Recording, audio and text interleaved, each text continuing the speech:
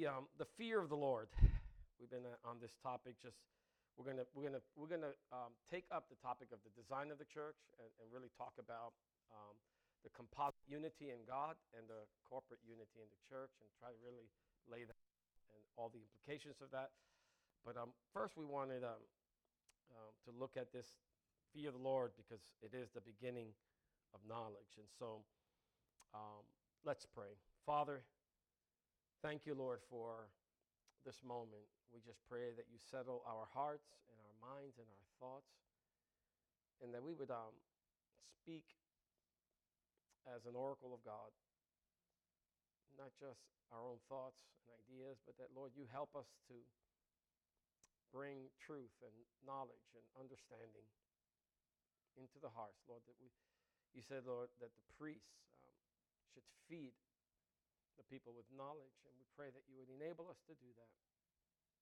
And so help us today, Lord, to just listen and hear what you're saying, and to really help us to grow in the grace and in the knowledge of Jesus Christ. And so help me, help us all, we pray in Jesus' name. Amen. So how can we begin to understand the design of the church, right? How can we begin to, we read from Proverbs 1:7. The fear of the Lord is the beginning of knowledge. The fear of the Lord is something that, is the starting point of all knowledge. And so something I want to encourage you all to really meditate on that it is the fear of the Lord that is the beginning of knowledge. And so putting that out there, right, the beginning of knowledge. So then we asked two questions, of which we completed one last week. So we're just going to review it. What is the fear of the Lord? So what is the fear of the Lord? And then we're going to take up why. Second question we will be taking up is, why is the fear of the Lord the beginning of knowledge? So that means that if you don't have the fear of the Lord, you don't know anything. Right? That's clearly the implication. Right? So the world is driven, think about this, entirely by people that don't know anything. Right? The whole world is driven by, that's hard to conceive in our minds, because we're like, man, the world's not so bad, right? But the reality is that unless you know the Lord, you don't know nothing. I don't care how high is your SAT score. I don't care how high is your IQ, right? So we just gotta, the fear of the Lord is the beginning. And so we began to ask the question, what is the fear of the Lord? So we're going to go through these quickly. First of all, the fear of the Lord means that you've had an experience with God. You cannot have the fear of the Lord if you've never experienced God, because that's impossible. How can you fear something you don't know, right? That's satanic. The devil puts that kind of fear on us. He makes us fear things that don't exist, right? Like the monster underneath the bed. Mom, turn on the light. It's like, right? But there's nothing there. That's Satan's fear. Satan always wants us to fear what is not true. That's not God's fear. The fear of the Lord is based on real experience and encounter with God. And so we see that in Exodus 20:18. Now, when all the people saw the thunder and the flashes of lightning, right? They experienced this phenomenon. They saw thunder. They saw flashes of lightning, the sound of the trumpet, the mountains smoking. That was real phenomenon. They really sensed it. They experienced it. Secondly, the fear of the Lord involves an emotional response to that phenomenon of the presence of God. Right? When the presence of God is manifested, you don't remain the same. There is an emotional response. And the Bible says that the people, when they saw that phenomenon in Exodus 20:18, the people were afraid. Right? They were afraid. It was too much for them. It was greater than them. Right?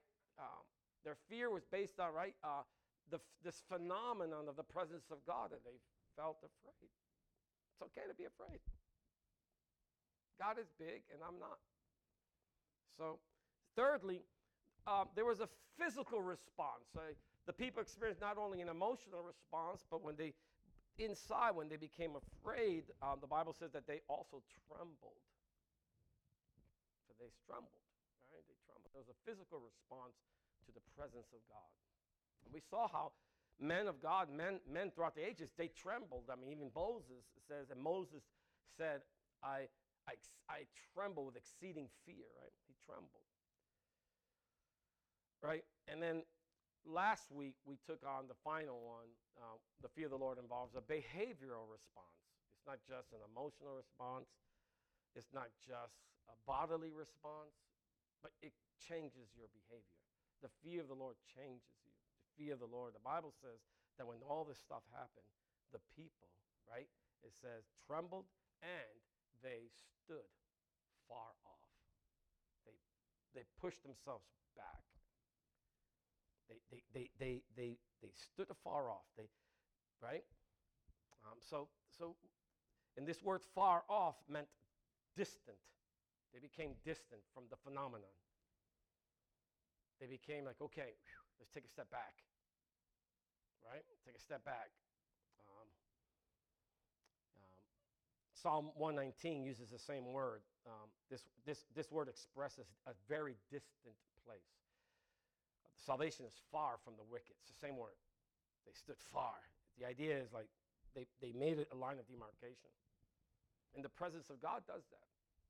It puts a line of demarcation, especially when it comes to the presence of God and who we are.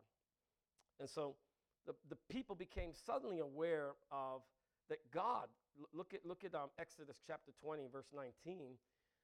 Although you saw this phenomenon, thunder and lightning and mountain shaking, and look how the people interpreted that phenomenon. The way they saw it, the way they interpret it, and they interpret it rightly, by the way, is do not let God was speaking to them. They interpreted and they saw, right? They understood. Why? Because the Bible says that God actually came down to teach them. So when they saw the phenomenon of the mountains shaking and the thunder and the lightning, they didn't say, wow, that's interesting. Is it about to rain? They didn't say that. They said, God is speaking. Right? The Bible describes us this phenomenon in a way that we can understand, because we can understand the phenomenon of thunder. But what was happening there was more than just thunder. It was the voice of God, and not only was that speaking to them, that they were not just hearing divine ramble. They heard God speak to what? To them. It was to them. That presence of God is not indifferent to you. The presence of God comes and it speaks. Right? That word comes and you know God is speaking to moi. Right? It's not like, wow, what a wonderful, what a wonderful event this is with the presence of the Lord. And I find it so funny. You find this, the Spirit of God is moving, and then you see someone there with the phone. I doubt that would happen. I don't think anybody on that day, if they had a phone, would be like, oh, selfie time. Yeah. I don't think so. Right? So when we see this stuff, we'll be like, no. Wait, I know when Godzilla stopped. When Godzilla goes to the town, I know he leaves his marks. Right? So, they felt God speaking to them. Now, when God's speaking to you, you better believe it. It seizes you all. You don't be like, well, no, it's like you're arrested by his voice. And they knew what was going on. And they could not run. All they could do is plead. What a glorious moment that was. Guess what? That was the first Sunday school class for the Hebrews. That was 101. This is not like 14 years later after. No, this is the first class. The first class when the Jewish people came out of Egypt, The first class. This is it. Thunder. Mountains shaking. How different we are today, right? I'll never forget, there was a guy I used to listen to a lot. And he experienced a lot of revivals in Europe. And I'll never forget something that he said. He said, and at this time, God was really moving. People were getting saved by the bucket loads. And he said, oh, yeah, we would go to a town, preach the gospel. Many would get saved. And all these young people would come. And then the next day, Monday, or whatever, the next day they would come and fill the church. And the first book that they taught was the book of Leviticus. I was like, what? The book of Leviticus? How about John 3:16? For God so loved the world. I was like Leviticus. I was so struck by that. Are you kidding? But he said, we're going to teach them how to worship. He's a holy God. And to me, it was like, that makes sense. Instructing them that he's holy. And he said that, guess what? After a few days, the wheat from the chaff. He said some would fall away. They just could not grapple. I think there's a lot of wisdom in that. But not only did they hear God speak, but they felt threat to themselves, lest we die. But, why was it necessary that the fear of God be before them? Why was this the first class, the first new believers class in the wilderness? Why was this the first new believers class? Out of all the classes, Lord, couldn't you just tell them how much you love them and how special you are? And he did tell that, to be fair. But this is really the first thing, and he tells us in Exodus 20:20. He says, Moses said to the people, do not fear, for God has come to test you, that the fear of him may be before you, so that you may not sin. So God brings the people out of Egypt, and his first concern is, I don't want them to sin. Now you might say, why does God have that concern? And I say we have to consider two things. Number one, he brought the people out of Egypt for what purpose? To have a love affair with them. To love them. To build a relationship with him. Right? He tells the people, let my people go so that they may what? Finish the sentence. They might worship me in the desert. The whole goal of it is worship. The whole goal was to adore me. The whole goal of the Exodus was so that God could have his people. He could enjoy them. He loves his people, right? Deuteronomy 7:7-8, right? It was not because you were more in number than any other people that the Lord set his love on you and chose you. You were the fewest of all the peoples. But it is because the Lord loves you. So you have to understand that day with the thunder and the lightning, what God is being motivated by love. He does not want to lose them. Right? He's guarding their relationship. And why is that? Because God is an emotional being. I mean, sometimes we think of God like this God that's just apathetic, just apathy, and he just does and he has no feelings. And there are people that have a relationship like that with God, and it's reflected. They have no feelings towards God, and as far as they know, God has no feeling towards them. We're just here to obey. Just don't ask any questions, just obey. Right? Let's be honest, right? Many people live like that. But the truth of the matter is that God is not like that. God is an emotional being. God loves deeply. God sings. God dances.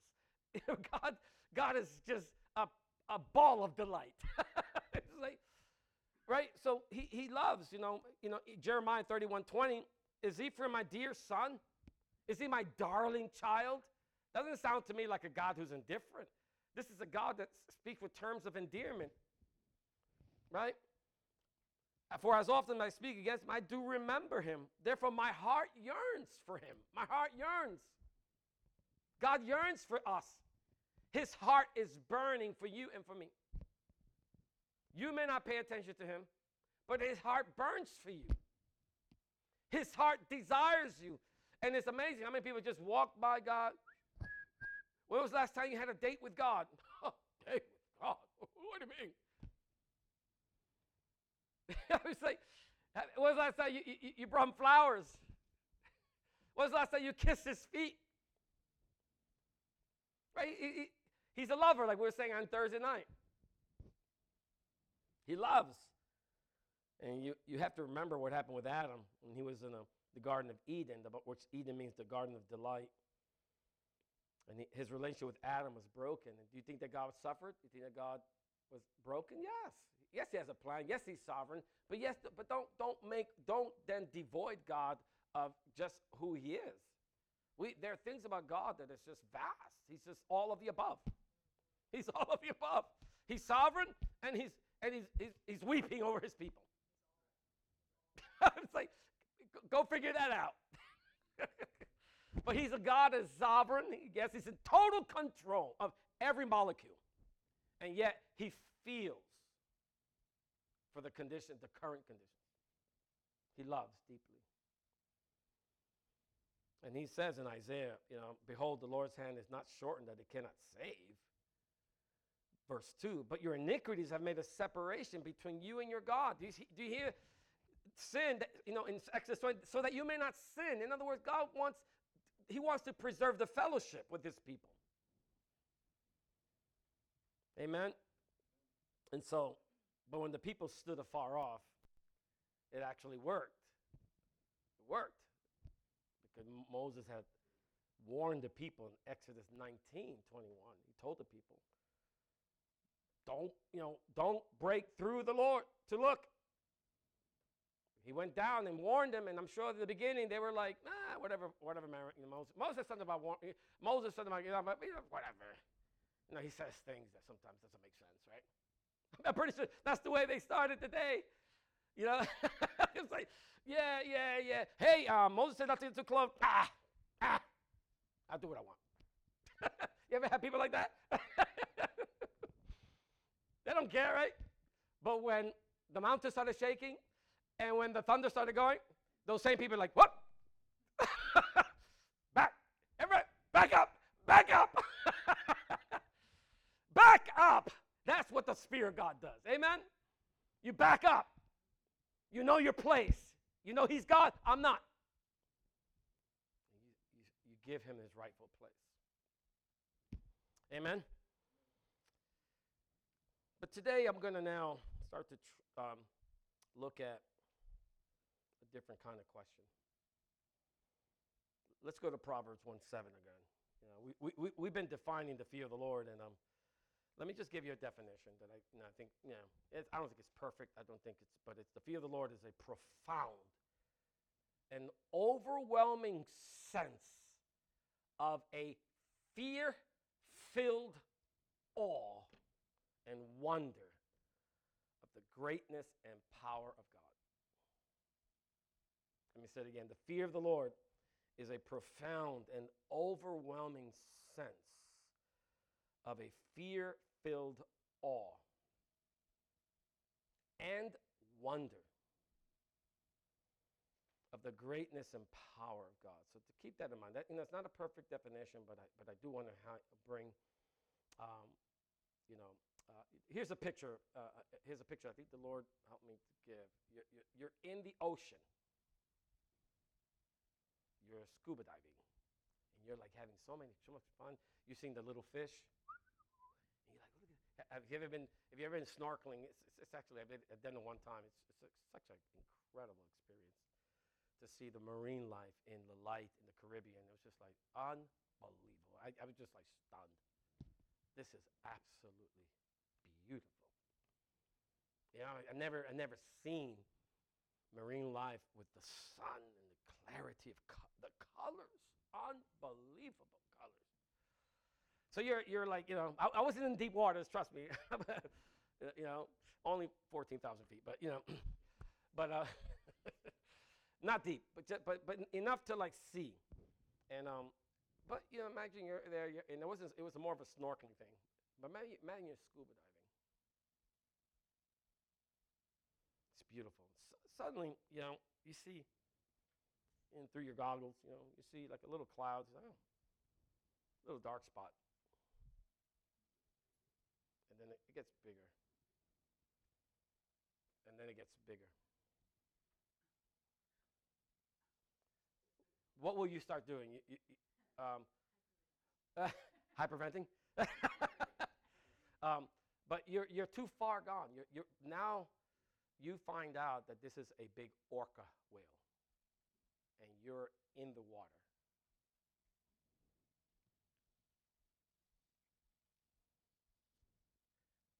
What do? Trust me, you will do what?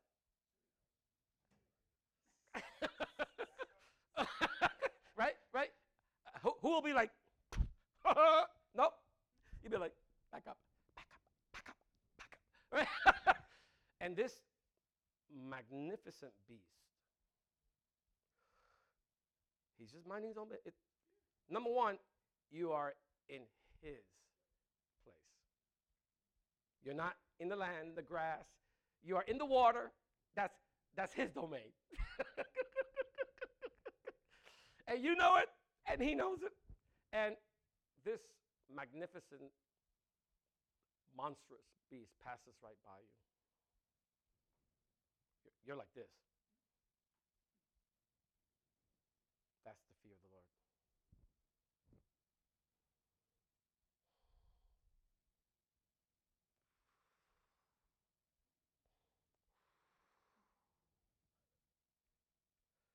When you're done with that experience,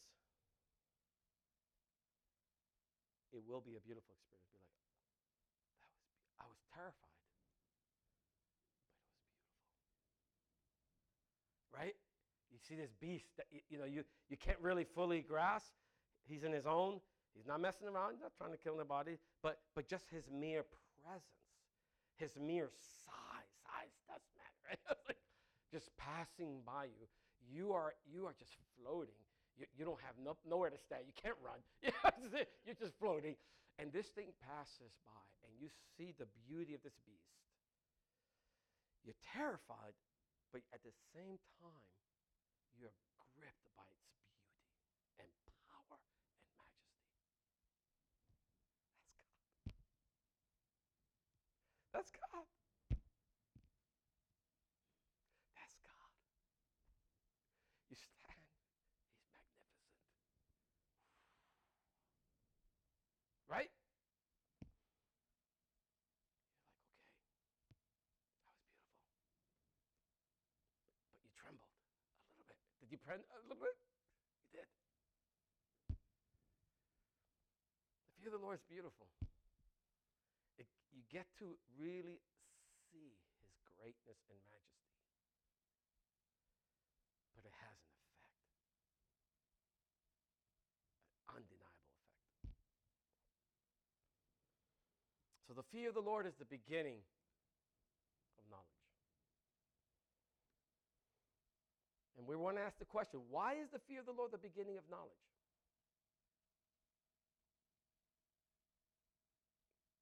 Why? Why is that? Why has it be that way? Why can't the fear of the Lord be, why can't the beginning of knowledge be something else? Like starting hard. Starting hard is the beginning of knowledge, right?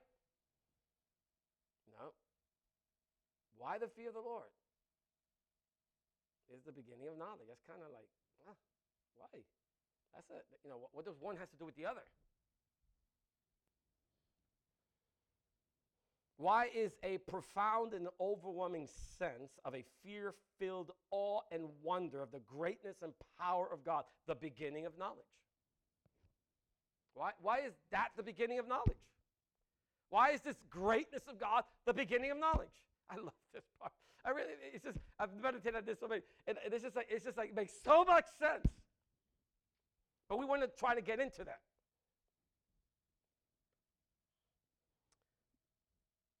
But unfortunately, like with me, you have to ask the question, what did God have in mind when he inspired the writer to write the word knowledge? What is knowledge? right? Does that raise the question? Well, the fear of the Lord is the beginning of knowledge. What is knowledge?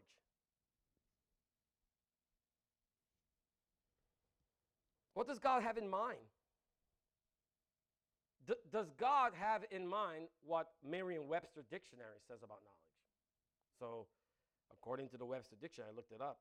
Knowledge is the fact or condition of knowing something with familiarity gained through experience or association. Is that what God means? What do you think? How about another? According to the Merriam-Webster, knowledge is acquaintance with or understanding of a science, art, or technique. Is that what? The fear of the Lord is the beginning of acquaintance with or understanding of a science. Is that what that means? Why not? Don't be so arrogant there. How about this?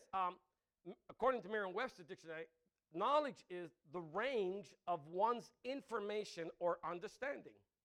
All right.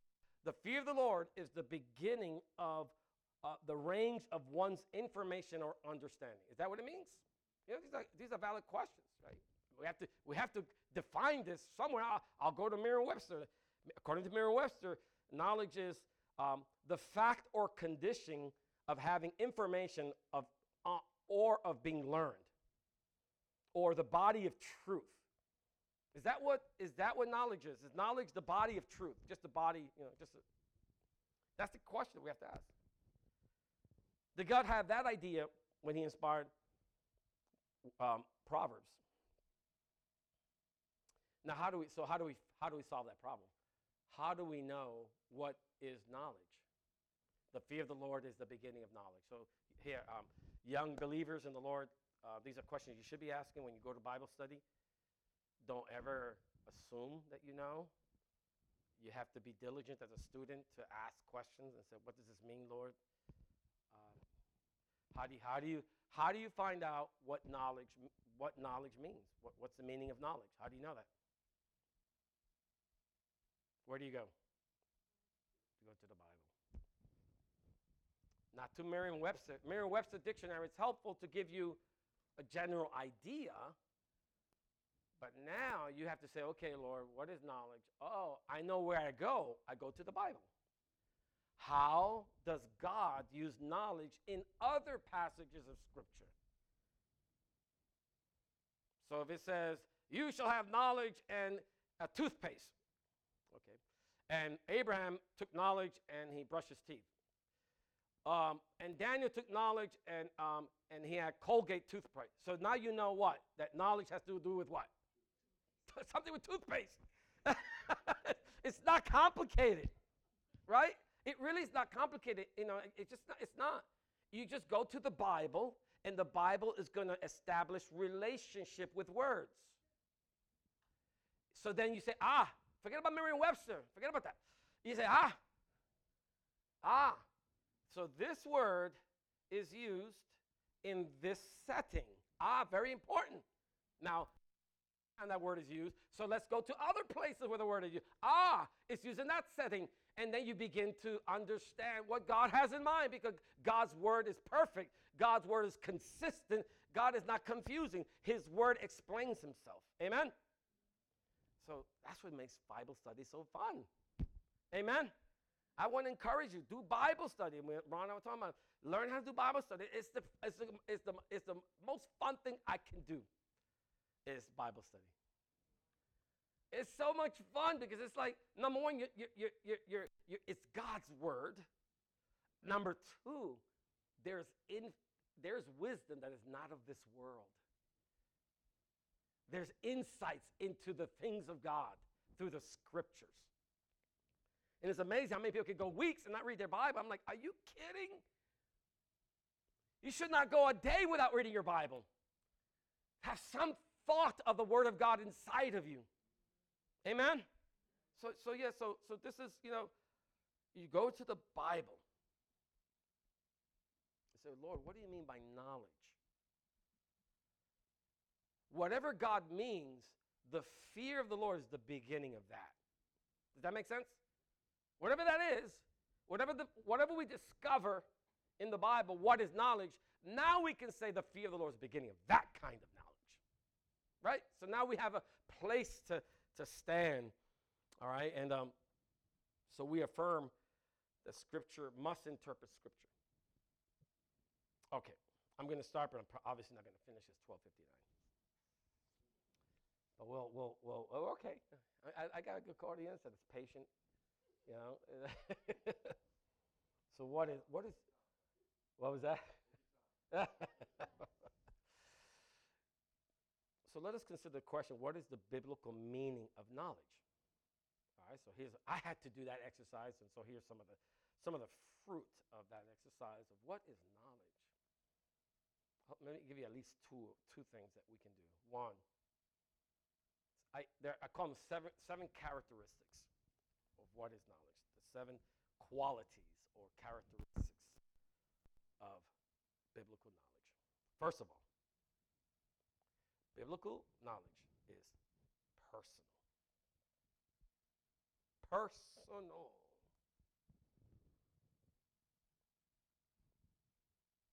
Right there destroys worldly knowledge in many ways, because worldly knowledge is not personal. It's sometimes very impersonal. But biblical knowledge is personal. What do we mean by look at Psalm 51:3. For I know. I know my transgressions. Deeply personal. He doesn't say, I've been informed of my transgressions. I read a report of my transgressions. Someone gave me a list of my, no, I know my transgressions. True biblical knowledge is intensely personal. This is the way God is, right? So it's just, by personal, obviously we can have different meanings what that means, but generally speaking, it refers to something that relates to you, an individual, something that's specific to you. It is that the individual himself participates in this possession of knowledge in a personal way. It's very personal, and these are characteristics that we, when we go to the Word of God, all of these characteristics are going to be at work when you go to the Bible. And that's why a lot of people don't get nowhere with God. Why they don't get nowhere with God? Because they read the Bible and it's not personal enough. God confronts us, speaks to us, right? And people are uncomfortable with that. It's personal. God is a God of person. He's very personal with us. There's no such thing as objective knowledge. All truth is objective, but knowledge itself is something that exists in a person. You possess knowledge. Knowledge is not like out there. Knowledge can only enter, right? Can only be something that is found in the heart. Knowledge is simply the revelation of an objective truth. So truth, people say truth is relative and subjective. No, truth is objective. All truth is objective. Forget about you. Truth exists whether you exist or not. It doesn't care about your feelings. Period. All that. so just don't buy the garbage from this world. The truth stands, and it does not need your help, not one bit. And that truth will either crush us, or how did Jesus say, blessed is he who falls upon the stone, he'll be broken. If not, you'll be crushed. Either way, you're going to be broken. But knowledge, the understanding of that truth, is something that can only possess in your heart, something that God reveals, explains, interprets, right? Can be only realized in the heart and mind of an individual. All right. 1 Corinthians 8:7, we find that not everyone, not all possess this knowledge. Not all. There are going to be things that, You don't understand that in a personal way. That's fine. One thing that you're going to find out is that you grow, that your spiritual growth is a construct of knowledge. That you grow, as you grow in knowledge, you grow spiritually. Right? I mean, so growing in knowledge, and that's why I can understand why people put away the Bible, because you're not going to grow.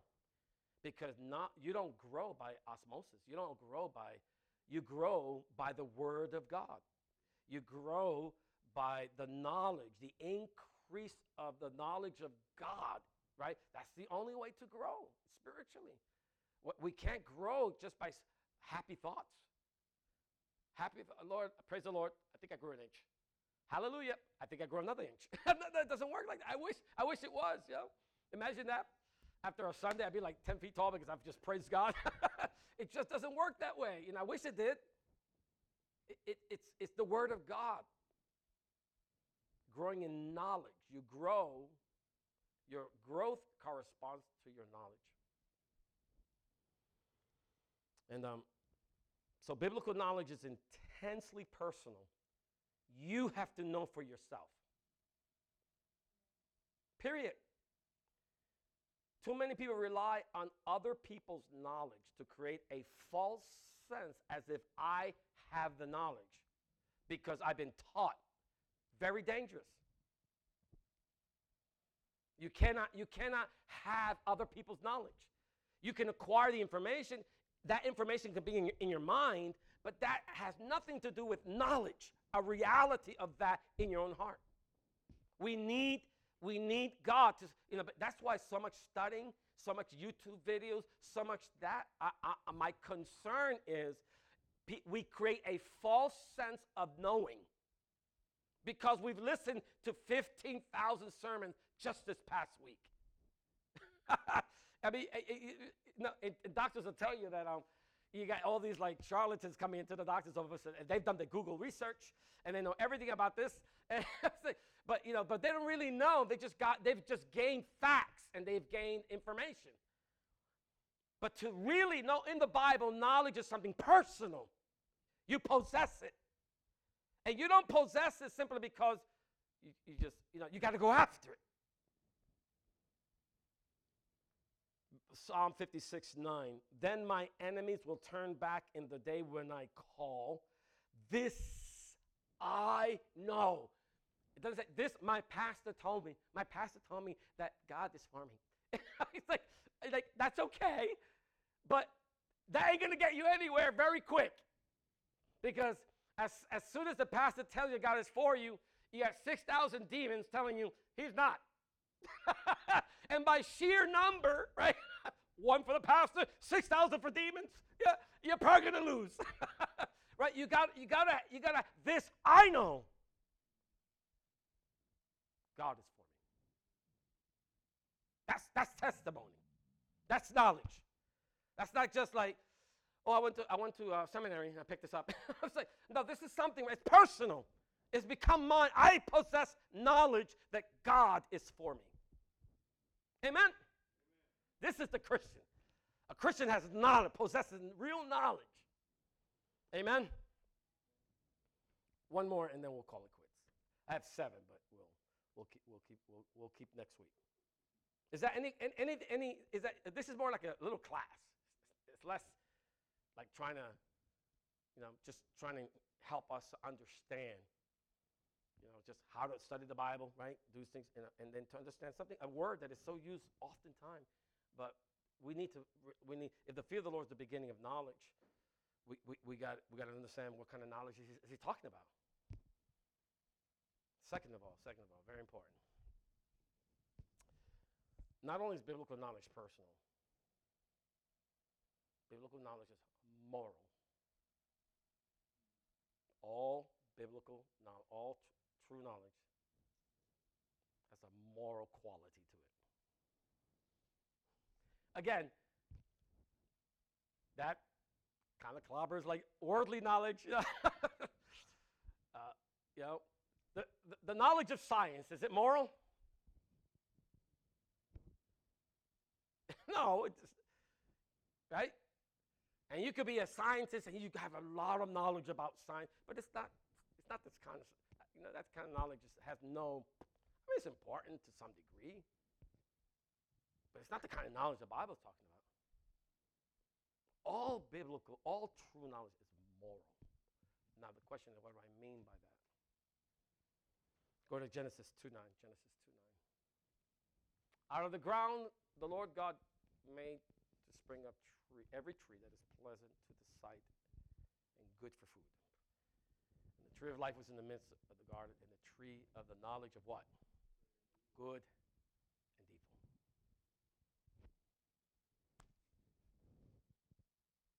The knowledge of good and evil. When we talk about morality, what is good, what is evil? Morals, right? Got good morals. Moral person, right?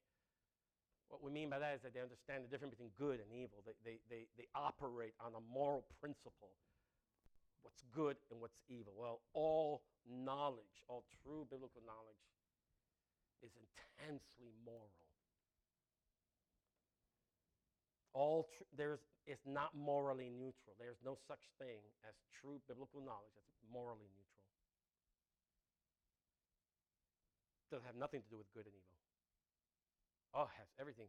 All true knowledge will hold us accountable. Does that make sense? When knowledge comes, you are held accountable.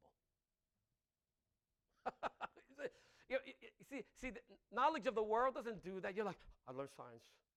I'm gonna do my rosary prayers. Who does that? Nobody does that. Yeah. Nobody does that. Like I just know. Someone gave me the knowledge of the Mets. Nobody. Knowledge is not in the world. Knowledge is totally like morally neutral. It doesn't really matter if you know it or not. Not with biblical knowledge. All biblical knowledge holds us accountable.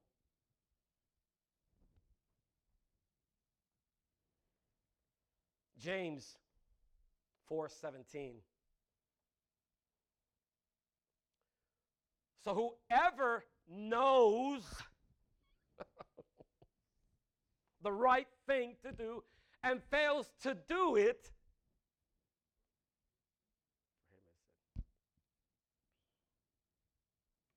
when he has true knowledge of what is right, and all knowledge is about what is good and pleasant, and if you don't do nothing with it, guess what? It's sin.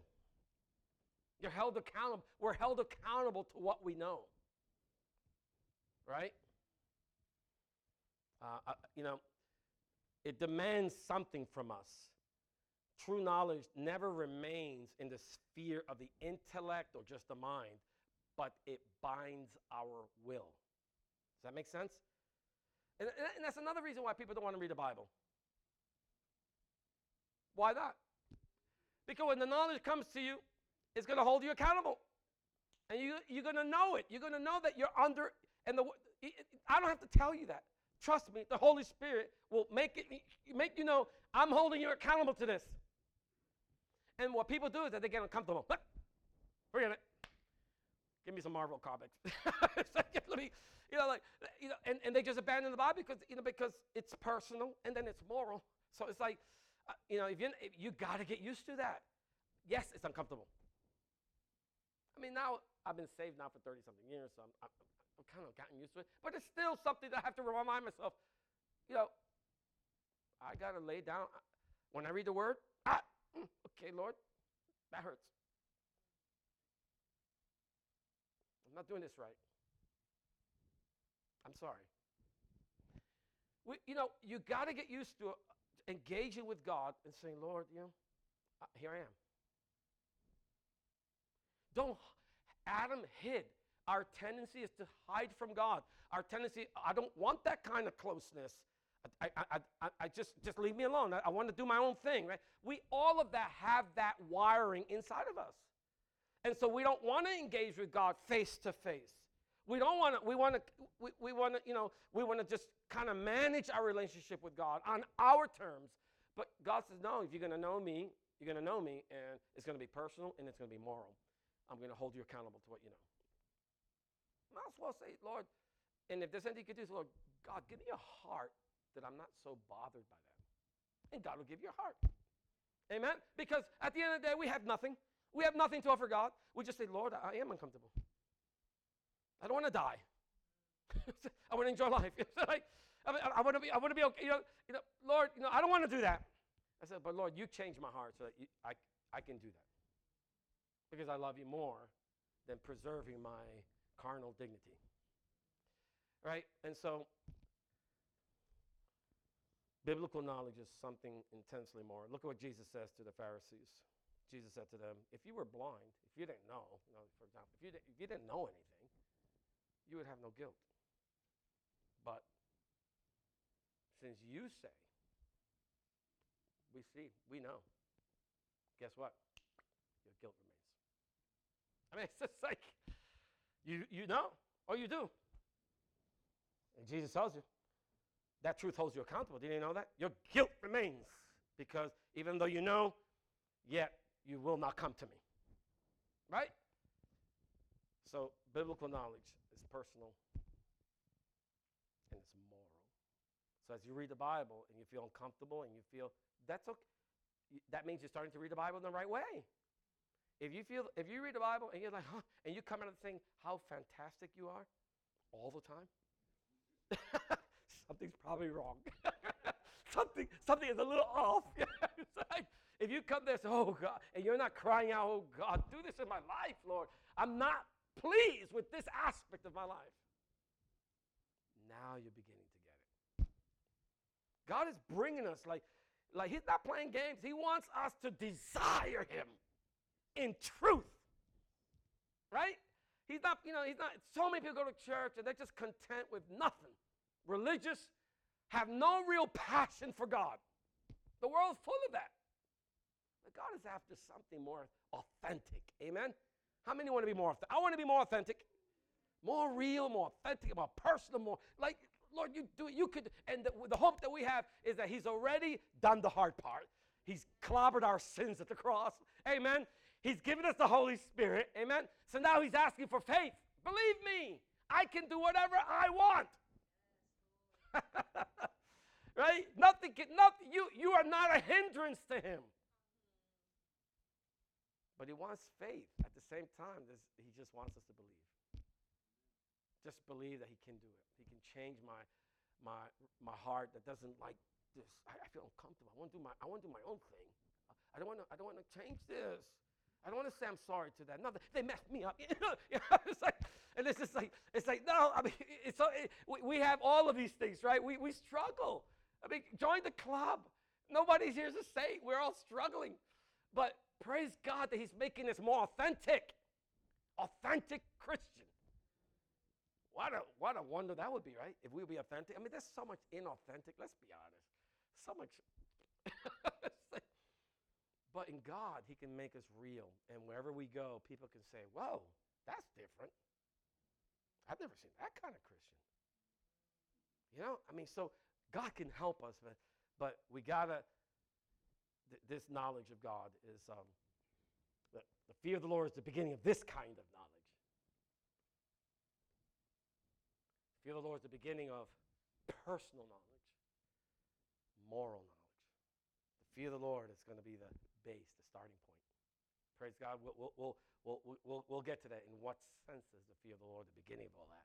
We'll talk about that. But we need the fear of the Lord. So let's pray.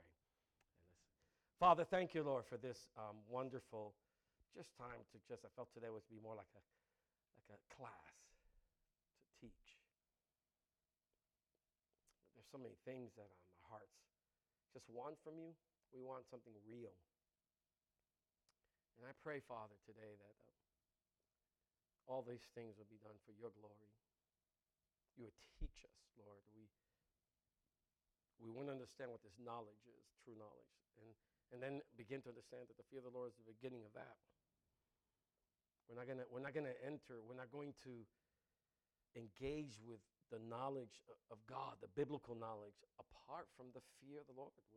The fear of the Lord has to be there. It is the fear of the Lord that will regulate that into our lives and mediate that kind of knowledge. And so, Lord, this is all an effort, Lord, to help us to grow in the fear of the Lord so that we might truly experience true knowledge and grow in the grace and knowledge of the Lord Jesus Christ. And so I thank you for this afternoon. I thank you for all that you're doing. Thank you for the time of singing. Thank you for your grace. Thank you, Father, that we can just rest in you. You have done it in Jesus, and now you invite us to come and be filled with the fullness of God through the Holy Spirit. Thank you so much, Jesus. And I just pray, and Lord, even as we dismiss, I pray that you would bless everyone as they go home and help us as a church, Lord, to walk in these truths. Lord, that we would be, even as Georgine was praying earlier, we would be doers of the word. Lord, that we would go to the Bible. Lord, I pray that this would encourage us to read the Bible, to maybe change our approach and to be more humble, come to the Word of God with an open heart, God, and give us that heart if we're struggling to really open ourselves up to you. I pray you would help us to open up our hearts to the truth and that we may, Lord, be authentic and sincere before you. And so thank you for this day. Thank you for this service. Thank you for everyone that's come out today. May your blessing and grace be upon them. And Lord, bless us this evening at Good Shepherd. Lord, may you give us a really wonderful time. We pray all this in Jesus' name. And everyone said, amen.